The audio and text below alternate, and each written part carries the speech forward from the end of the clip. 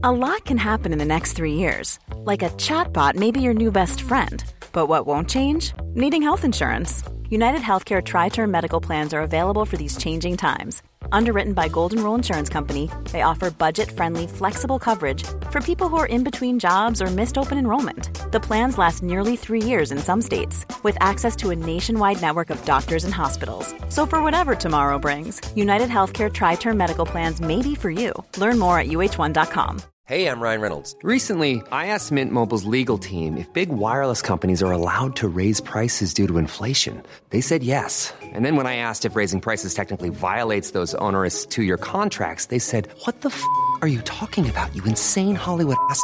So to recap, we're cutting the price of Mint Unlimited from $30 a month to just $15 a month. Give it a try at mintmobile.com/switch. $45 up front for 3 months plus taxes and fees. Promo rate for new customers for limited time. Unlimited more than 40 gigabytes per month. Slows full terms at mintmobile.com.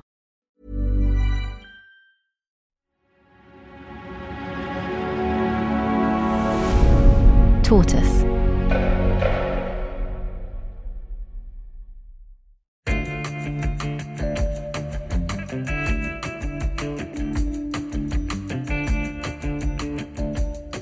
My people are so smart. And you know what else they say about my people? The polls. They say, I have the most loyal people. Did you ever see that? Where I could stand in the middle of Fifth Avenue and shoot somebody and I wouldn't lose any voters, okay? It was true.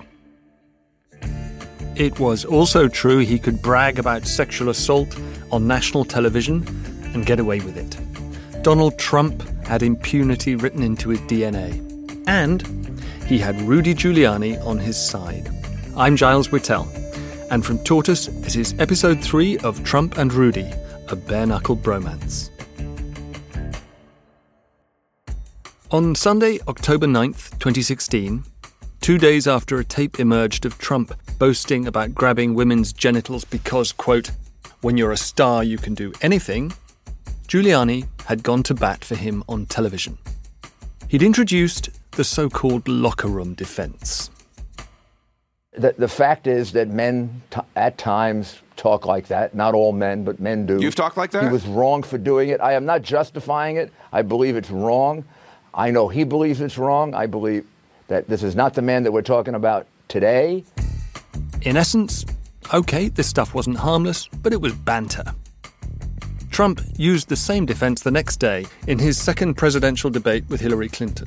It's worth a listen for the brass neck and for the brutal change of subject. That was locker room talk. I'm not proud of it.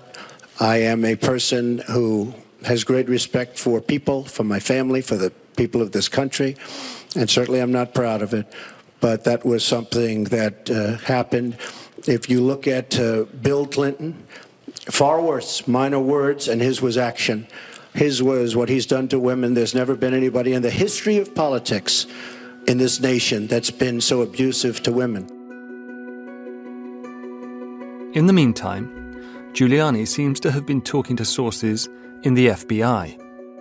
Another October surprise was coming down the track, and from hints that Giuliani dropped beforehand, it looks as if he knew it was coming. Tonight, a federal sexting investigation into Anthony Weiner leading to an October shocker, putting Hillary Clinton on the defensive.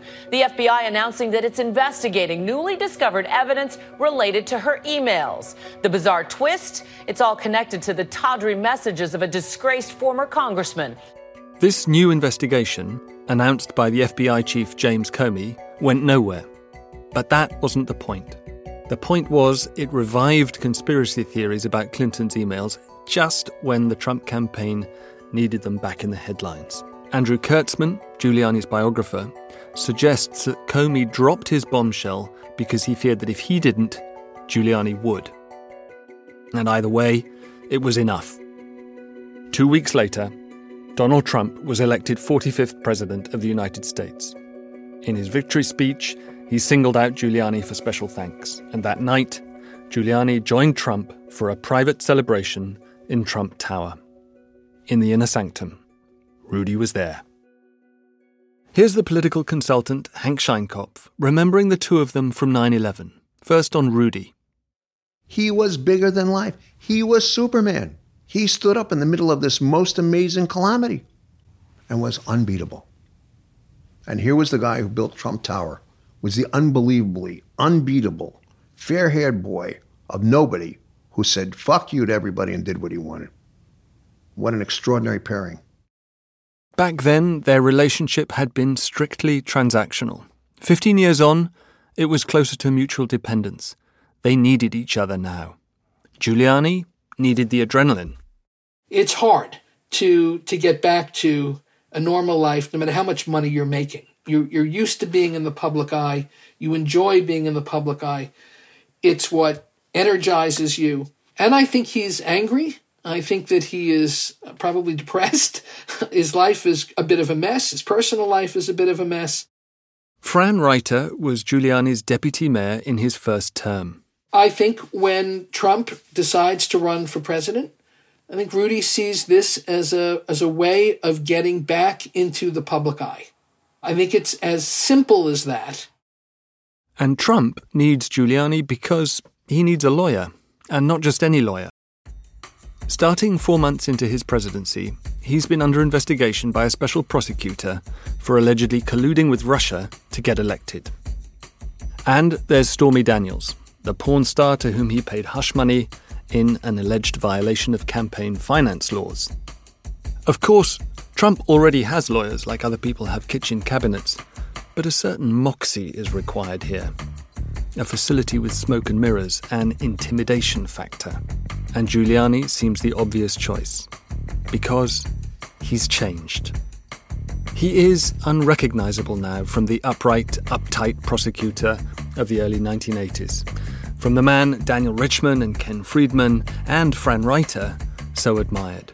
As Andrew Kurtzman writes in his book, Giuliani was, quote, unconstrained by the mannered conventions that presidential lawyers were expected to practice. He was gleefully ferocious, an attack machine perpetually set to kill. He would say anything, do anything to win. He was, in short, just like Trump.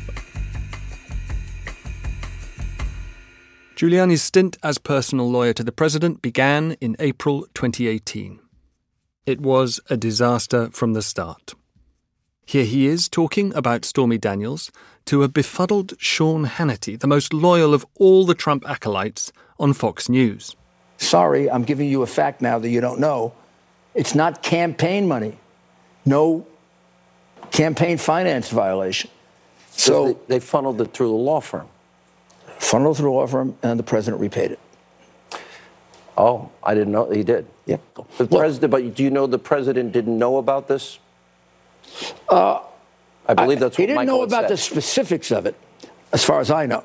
But he did know about the general arrangement that Michael would take care of things like this, like I take care of things like this for my clients.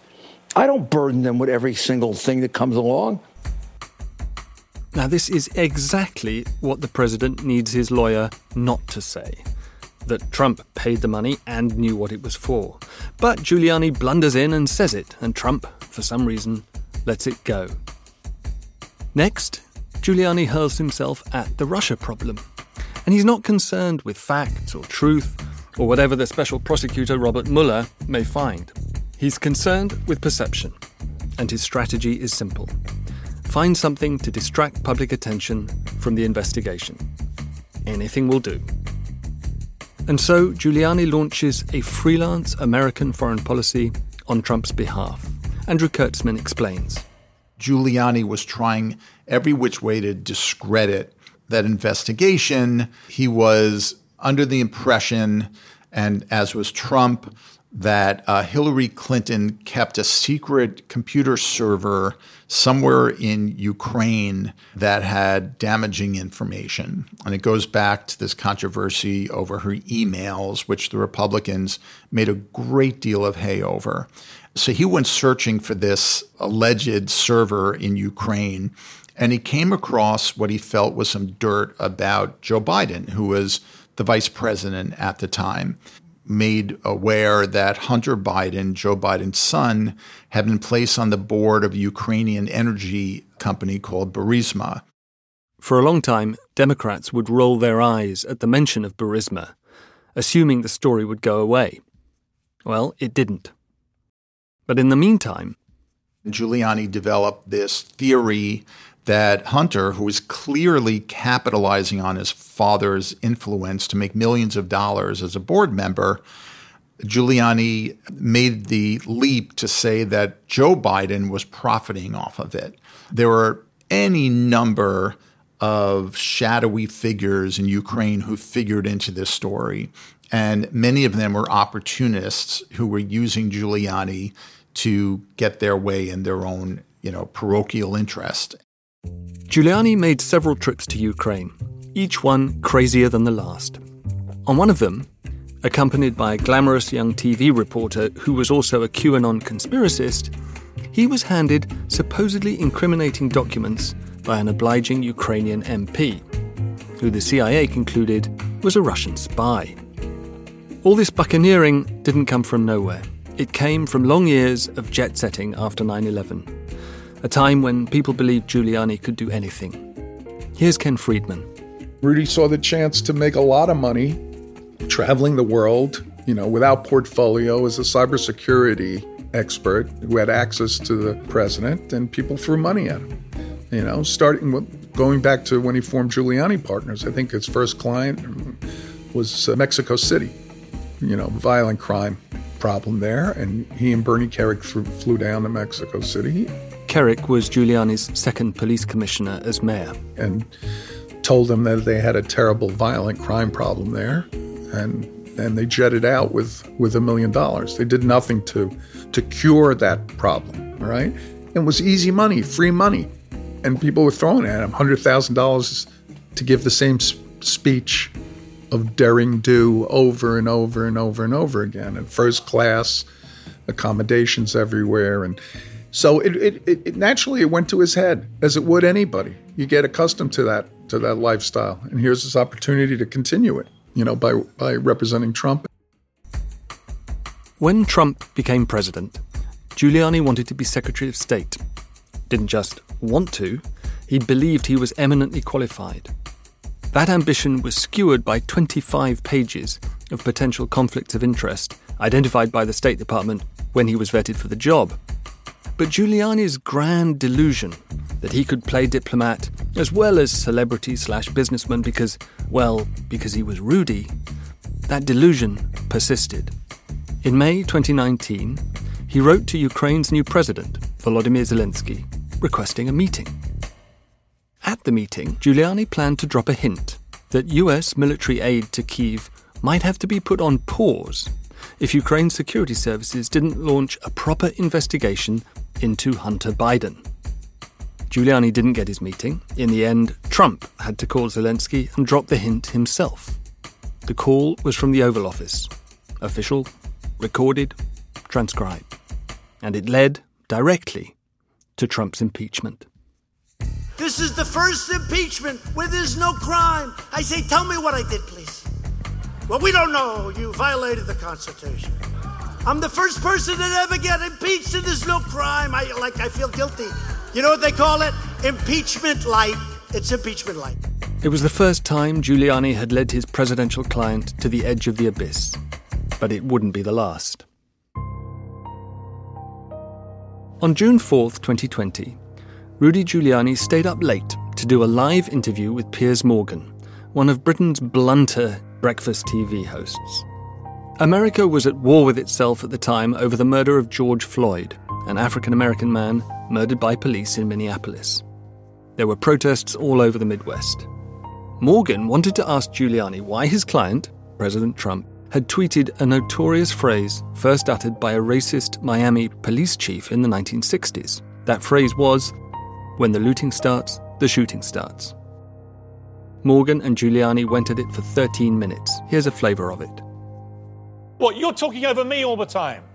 You're darn right I am, because you're lying to people. I'm not lying. I'm quoting directly what the president said. That was not deliberately taken from a racist. Where did he get it from? It happens to be factually correct, no matter who it came from. If you start looting, people are going to start shooting. Right. They're going to kill people. And they have killed people, and you don't cover it. Right, so you, just to clarify... Because you're a bunch of phonies. Oh, really? Why. You know what, Rudy? I am fed up with you. Rudy, what happened to you? Professionally unethical. What happened to you, Rudy? Nothing happened to me. Why has President Trump... What happened to me is the same thing that always happened to me. I happen to be in favor of truth and justice. Really? And you people are in favor of a phony political narrative. Really? You know what, Rudy, I'm sorry, and but the interview is over as far as I'm you concerned. sound completely barking mad. Do you know that? No, I don't. Piers Morgan had a point. To Trump supporters, Giuliani was doing his job, defending the president against all critics, foreign as well as domestic, even at 1 a.m. To everyone else, he sounded frankly unhinged. In the course of serving as Trump's attorney through the Mueller investigation, through the Ukraine scandal, through all sorts of controversies, Giuliani's behavior has deteriorated dramatically. He's a drinker. He's lost his edge. He's lost his discipline. I mean, when he was a prosecutor, when he was a mayor, he had a brilliant strategic mind. I mean, he was explosive. He was authoritarian. He was arguably racist, but there was a logic. Not anymore, Andrew Kurtzman says. Now in his late 70s, after, a lifetime of kind of selling out his principles, and, he's gone through 2 divorces and he's a drinker, a different type of Giuliani emerges. He's sloppy. He's forgetful. He says crazy things on television. He's making tatters out of his once godlike reputation. And he's not caring what people think. Harry Siegel, a veteran of New York state politics and newspapers, says this attitude is something Trump adopts. What fascinates me is he is so contemptuous of the press by the end. I think what Trump takes from him is contempt for the press, for elite opinion, and for how upset people can be, and the space between that and what popular opinion actually registers. That people can protest, they can write really dramatic and beautiful pieces about what's wrong with your policies and how cruel they are. And if these actually align with what people want, like none of that really matters. I think that that's a signal lesson that Trump does pick up from Giuliani. He's not just crazy. He's not just a drunk. He is a guy who doesn't give many shits. Sometimes it's as if Rudy Giuliani has a self-destruct button that he keeps tapping just for the hell of it. Around the time of the Morgan interview, he did another one for a film crew that said it was making a documentary about his career. The film was released by 20th Century Fox in October 2020. No, I would love to. I was in prison many years, so I have techniques with my mouth. What's going on here? Look at this guy. I forbid this union. Seconds before Sacha Baron Cohen's entrance, in that clip from Borat's subsequent movie film, the Borat sequel, Giuliani is on his back in a fancy New York hotel room with a young blonde actress hovering nearby and with his hand down his trousers. He says afterwards he was removing his microphone. It doesn't wash. The clip is played and replayed on national television. It's reenacted for Saturday Night Live. This is peak Giuliani laughingstock. Or so you'd think. His humiliation is complete. Or so it should be. But it isn't. Like Trump after the Pussygate tape, Giuliani simply brazens it out. He's invulnerable because he feels invulnerable. And Hank Scheinkopf reckons this has something to do with his place of work. If you've ever been in the White House or ever been around a president, or worked for a president, or worked with a president, you know that there was nothing like that in the history of the world. It takes certain kind of brains to know that it's not real. You have to actually understand that it's not real. This is fantasy land. The White House is a museum with an attic where people live. It's a large attic, but it's really an attic to a museum. That president is the most important person in the world. And there is an immediate sense by many people who show up in the White House, having been there, is that they belong there. On election night 2020, Giuliani is quite certain the White House is where he belongs. He sets up shop with his son Andrew, who by this time is Trump's golf coach, in the Red Room, which is part of the main residence rather than the West Wing. Independent pollsters are predicting a red mirage, which means big early returns for Trump, followed by a late surge for Biden as postal votes are counted. This forecast is based on clear evidence that voters who prefer to mail in their ballots rather than risk getting COVID at a polling station skew heavily Democratic. Team Trump doesn't buy it, at least not officially. And so, the White House is decked out for a victory party. But Giuliani knows there'll be a fight ahead. That afternoon, he tells a podcast hosted by Steve Bannon, who was Trump's chief strategist from his 2016 campaign, that the president needs to be ready. He needs to be ready to declare victory early and confidently, state by state, wherever early results show a credible lead.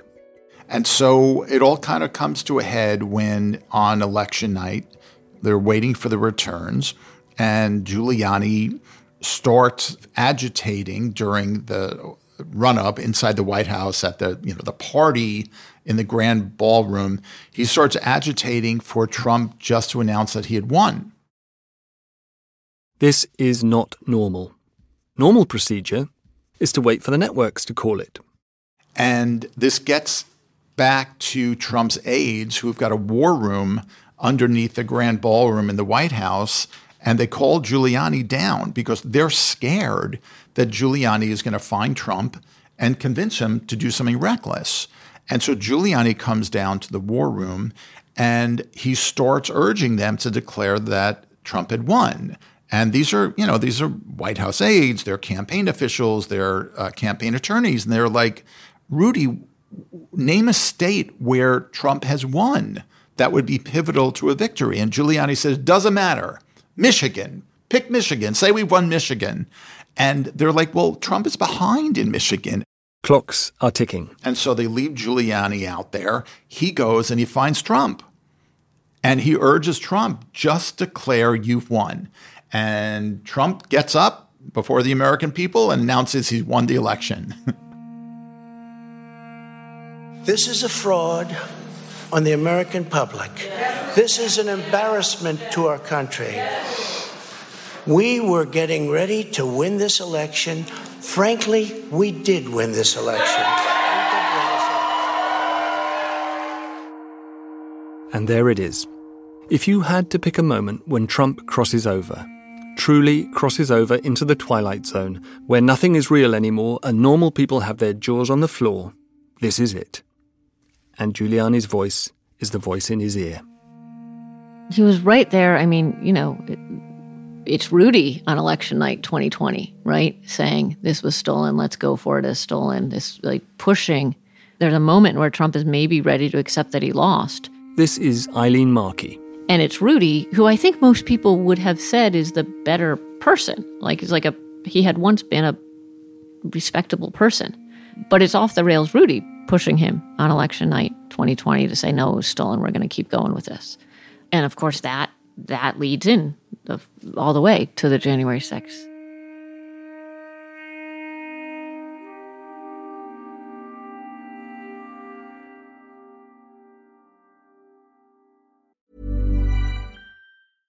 Ryan Reynolds here from Mint Mobile. With the price of just about everything going up during inflation, we thought we'd bring our prices down. So to help us, we brought in a reverse auctioneer, which is apparently a thing. Mint Mobile Unlimited Premium Wireless. How to get 30, 30, bit to get 30, bit to get 20, 20, 20, bit to get 20, 20, bit to get 15, 15, 15, 15, just $15 a month? Sold! Give it a try at mintmobile.com/switch. $45 up front for 3 months plus taxes and fees. Promo rate for new customers for limited time. Unlimited more than 40 gigabytes per month. Slows full terms at mintmobile.com. Traffic jams, tailgating, pile-ups. Ugh, the joys of driving. How could it get worse? The federal government wants to have a say in what you drive. That's right. The Biden administration's EPA is pushing mandates that would ban 2 out of every 3 vehicles on the road today. Don't let Washington become your backseat driver. Protect the freedom of driving your way. Visit EnergyCitizens.org. Paid for by the American Petroleum Institute. Does what's going on in the American election scare and bemuse you in equal measure? Want to know what Biden and Trump are up to without tearing your hair out? Then you need to listen to American Friction, the brand new podcast about the countdown to the big vote in November from the makers of Oh God What Now, The Bunker and Paper Cuts. Every Friday, we'll speak to leading experts and blockbuster commentators from the United States to explain the latest news and the big issues behind the vote. That's American Friction with me, Jacob Jarvis. Me, Chris Jones. And me, Nikki McCann Ramirez. Out every Friday, wherever you get your podcasts.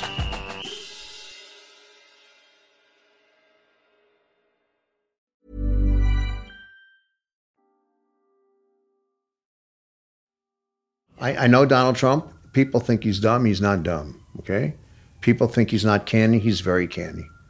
Rudy Giuliani, not dumb, very canny. And both of them have a very charming side to them. Very charming, very polite. Germophobia, of course, he wasn't shaking hands with people at the time. Very well groomed, but greeting everyone. Very pleasant.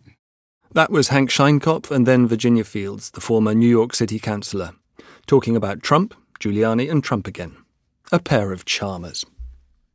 From Wednesday, November 3rd, 2020, the day after the election, they both had their backs to the wall. The media and most of Trump's campaign staff were telling him he'd lost. But not Giuliani.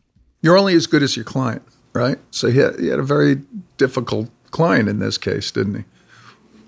And somebody who would only be appeased by telling him what he wanted to hear. People came and went. They fell by the wayside because they had a counterpoint that Trump didn't like. But Rudy just fed his ego. Just say you won. This was a continuation of his election night strategy, but it had to be more than that. Giuliani now had 6 weeks to turn fantasy into a new reality. So he set up his own guerrilla war room in the White House. Yeah, the Giuliani referred to his squad as the elite strike force. And what they really were a bunch of crackpots. And the Trump election lawyers, who were kind of these mainstream Republican lawyers, election lawyers, referred to themselves as Team Normal. Team Normal assumed it would prevail. But it lost Trump's ear for good when its leader, first son-in-law Jared Kushner, quietly accepted defeat and left for Saudi Arabia. In the meantime, the strike force took the first of 3 fateful steps. It sued election officials in every swing state with baseless claims of voter fraud. Next, Giuliani flew to Georgia, where he defamed 2 black election workers, Ruby Freeman and Jay Moss. He had security camera footage edited to make it look as if they were stuffing ballot boxes. For good measure, he said the 2 women were seen passing around thumb drives as if they were vials of heroin. And then, thirdly, Giuliani threw his weight behind what became known as the fake electors plan. On January the 6th, Congress and Vice President Mike Pence were scheduled to certify the delegate lists sent by each state to Washington to reflect the result of the election. Giuliani persuaded Trump it was worth putting fake lists in front of Pence and simply demanding that he sign them. Giuliani wasn't the only Trump acolyte working feverishly to steal the election, but he was the front man. He was on TV, he was knocking heads together in the White House, he was leading the charge at press conferences. Yes, including that one. So I'm here on behalf of the Trump campaign as an attorney for the president to describe to you. Trump announces that Giuliani will be holding a press conference at the Four Seasons Hotel in Philadelphia. And it turns out that Giuliani does a press conference at the Four Seasons Landscaping Company in the middle of nowhere down the street from a sex shop and a crematorium. And it was, it became a national joke. In the middle of it, the networks finally called the race for Biden. Giuliani tried to laugh it off. Who was it called by? Oh my goodness, all the networks. Wow. All the networks. We have to forget about the law. Judges don't count. All the networks. All the networks thought Biden was going to win by 10%. Gee, what happened? He said only the courts could call the race, courts like one nearby, in which a judge later threw out his challenge to the Pennsylvania election result, calling it a, quote, Frankenstein's monster, unquote. And at another press conference, brown hair dye ran down both sides of Giuliani's face in front of the world's cameras. Virginia Fields was one of those watching. I just thought, how pathetic. 9/11. How far a person has fallen from grace of notoriety to where he now stands sweating, dye dripping down on his face, lying. How pathetic is that? Fran Reiter, his former deputy mayor, remembers the hair dye moment as well. At this point, as well as I've thought over the years that I knew who this person was, I no longer think I know who this person was at all. So I think it's hard to project what he may or may not do. The next thing he did was fire up the crowd outside the White House on January the 6th, 2021. Over the next 10 days, we get to see the machines that are crooked, the ballots that are fraudulent, and if we're wrong, we will be made fools of. But if we're right, a lot of them will go to jail. So, let's have trial by combat. Ken Friedman thinks Steve Bannon whispered the trial by combat line in Giuliani's ear as he stepped up to address the crowd that day. He thinks Bannon knew it from Game of Thrones, but Giuliani just thought it sounded good. Either way, it's a problem for America's mayor. And so is this. Even the phony ballots of Ruby Freeman, known scammer. You know the internet? You know what was trending on the internet? Where's Ruby? Because they thought she'd be in jail. Where's Ruby? It's crazy. It's crazy. That was the minimum number is 18,000 for Ruby, but they think it's probably about 56,000. But the minimum number is 18,000 on the Ruby Freeman night, where she ran back in there when everybody was gone and stuffed. She stuffed the ballot boxes. Let's face it, Brad. I mean, they did it in slow motion replay, magnified, right? She stuffed the ballot boxes. They were stuffed like nobody's ever seen them stuffed before. Yeah, go ahead. You're talking about the State Farm video, and I think it's extremely unfortunate that Rudy Giuliani or his people, they sliced and diced that video and took it out of context. So the next day we brought in WSB TV and we let them see the full run of tape.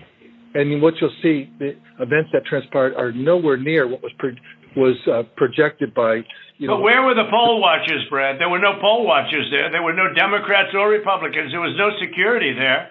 That's the voice of Brad Raffensperger, Georgia's Secretary of State, speaking truth to power when Trump phones to ask for help overturning the Georgia election result. That Raffensperger call was instantly famous. It shows Trump asking for exactly the number of votes he needs to win the state. It names Giuliani in almost the same breath as an election theft co-conspirator. And it's an important piece of evidence in the Georgia racketeering case brought against the pair of them and 17 others. Which brings us, full circle, Rico to Rico, Giuliani the prosecutor to Giuliani the spider in another prosecutor's web. That other prosecutor is Fani Willis, District Attorney of Fulton County in Greater Atlanta. I mean, this woman is so phenomenal. I pray for her every day, her family, her staff, because these people are insane. Fani Willis is an expert at putting together RICO cases. So the jury was heavily African-American, the grand jury. African-Americans are not particularly fond of Rudy Giuliani, and he had the wrong prosecutor. I'm sure that she studied the Rudy Giuliani RICO playbook. So think of RICO as creating a very capacious housing for putting together an array of charges and people with a legal framework that will most likely withstand scrutiny from a court. So to put it in English, if there is a complex conspiracy, in the United States, conspiracy law really allows you to lump together as long as you can show some sort of agreement. Daniel Richman is the former prosecutor who learned his trade on Giuliani's staff. Say you're dealing with organized crime, as he was. You'll have your gambling, you'll have your extortion operation, you'll have your labor racketeering, and they really don't fit together as easily as you'd like for a conspiracy charge. How great it would be, if you're a prosecutor, to have a legal framework that lets you to focus on a larger organization in which each of these activities plays a component part. What if you could show that this gambling operation was really the money-making arm of an operation that also did extortion, used violent methods, including murder, to achieve its goal? Then all of a sudden the gambling piece takes on is seen in a completely new light. And that's the value of RICO. And I think there's enormous value for Willis to have put together what she did in this indictment. What she did is to draw in evidence from around the country. In other words, there's a horizontal aspect to what she did, because what she's showing is that efforts to perpetuate claims of fraud in Georgia as a basis for manufacturing these fake electors was not a unique effort in Georgia, but was really part of a larger effort that involved activity in at least 4 other states. And when you hear that, all of a sudden the call to Raffensperger becomes a whole lot more meaningful. It's put in a context that gets you to understand what the defendants were really trying to pull off. They were trying to steal a U.S. presidential election. Willis is trying to hold them to account. Can she pull it off? Daniel Richman says the case is unwieldy and could easily be derailed. Harry Siegel says, remember, you're dealing not just with Giuliani, but with Trump. This is a man who spent 40 years fucking people in court, and with what seemed to be pretty good cases, who knows how to delay, to get evidentiary hearings, to win on appeals, to do things just within the letter of the law, to shred things when things happened that weren't fully within the letter of the law. And the idea that we're going to have an orderly trial, a set of established facts, juries decide, and that will be the end of this matter, is so childish and dishonest at this juncture. It just blows my mind. So what happened here?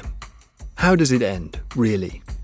Eileen Markey talks about a Trump-Rudy vortex that made New York meaner. Harry Siegel says it leads to nothing less than the end of American exceptionalism. Most of the people we've talked to for this series agree on one thing. If you look carefully, the seeds of this bare-knuckle bromance and of its destructiveness were planted a long time ago.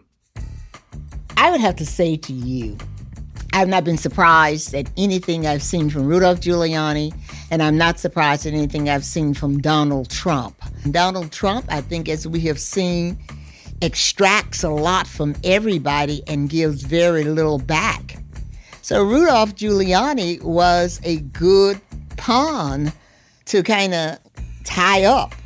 And he had certainly, obviously, legal background, and he was very well connected in many ways, and he had knowledge of RICO, how to be a crook. And so that was a marriage there that was just sort of solidified. Perhaps they had been dating and courting for all of these years. Tom Robbins, now a journalism professor at the City University of New York, has been watching them both for as long as anyone. So I don't see what Giuliani ultimately did to be a break from who he was before. I think that given the circumstances, he could do brave, good things, as he did right after 9/11. But at his heart, he was a heartless man. He was a cold and heartless man, very much like Donald J. Trump. Both of them driven by power and quest for fame and money. Giuliani is the supplicant now, selling his New York apartment, pleading with Trump to pay his legal bills. Could he flip? Does he have the goods on Trump if he wanted to? That is how RICO cases are supposed to work, and Ken Friedman thinks it's possible. I believe him when he says he has insurance in case Donald Trump throws him under the bus, as he said back then. Okay, so he's not going to jail for Donald Trump. I mean, I know him, and I know the guy, and I know the personality, and he's 79 years old. And if his lawyers are telling him he's going to be acquitted of all those charges, they're probably wrong. Same with Trump, 91 charges, all felonies. Can you imagine a jury saying not guilty 91 times? I can't. Or in Rudy's case, 13. I can't either. Whatever happens, they already have a serious legacy. They've shown it's still all too easy to weaponize race and crime in American politics 60 years after George Wallace became governor of Alabama. They've shown you can invent your own facts and drive the country to the brink of constitutional collapse by setting out to win at any cost. Trump could win a second term and pardon his old consigliere. In principle, there could be a wild geriatric White House reunion. But Hank Scheinkopf doesn't see it, especially for Giuliani. I understand cops, I understand politicians, I understand reporters. These things I understand. Do I think that this is going to work out well for him? It doesn't matter what happens, whether there's a trial or there's a jury trial or he gets convicted or doesn't get convicted. He's finished. He's finished because he's not because he's finished. He's finished because he can't be what he thought he was going to be. He thought he was going to rise above it all. He was going to be that Italian Catholic president. He was going to be the guy that could say, fuck you, I'm with the Yankees, and I live in Brooklyn, and you could kiss my ass. He was going to be the guy that took on organized crime, who made Italian Catholics look good. He was going to be the guy that got rid of corruption and become president of the United States. Not going to happen. He will be a footnote to a lot of this. By rights, there should be a footnote at the bottom of Giuliani's Wikipedia page, noting his cameo in Painkiller, the recent Netflix series on OxyContin. He's played by Ned Van Sant, taking Purdue Pharma's money in return for placing late-night calls to Congress to keep the Sackler family out of jail despite its central role in America's opioid epidemic. Right at the end, one Sackler brother berates another for hiring Giuliani. He says, "You're lawyering up with the lowest, filthiest krill specimen on Earth. Rudy Giuliani is a swamp creature. You'll be permanently covered in a very specific flavor of shit that will never wash off."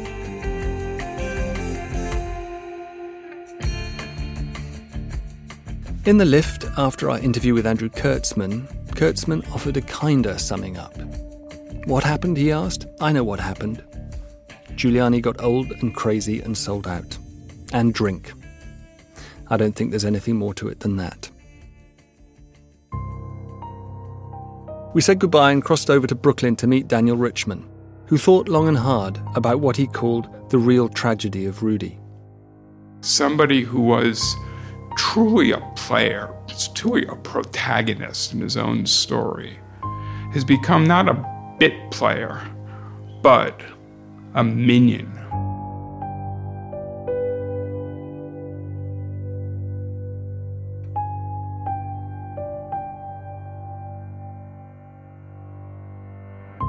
Thank you for listening to the 3-part series, Trump and Rudy. As a Tortoise Plus subscriber, you get early access to episodes and ad-free listening.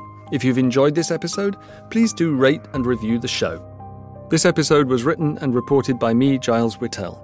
The producer was Charlie Bell, the editor was Jasper Corbett, with sound design by Carla Patella.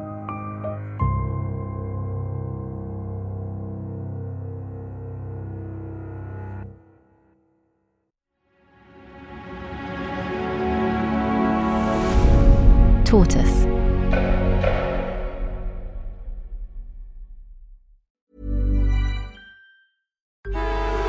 Traffic jams, tailgating, pileups.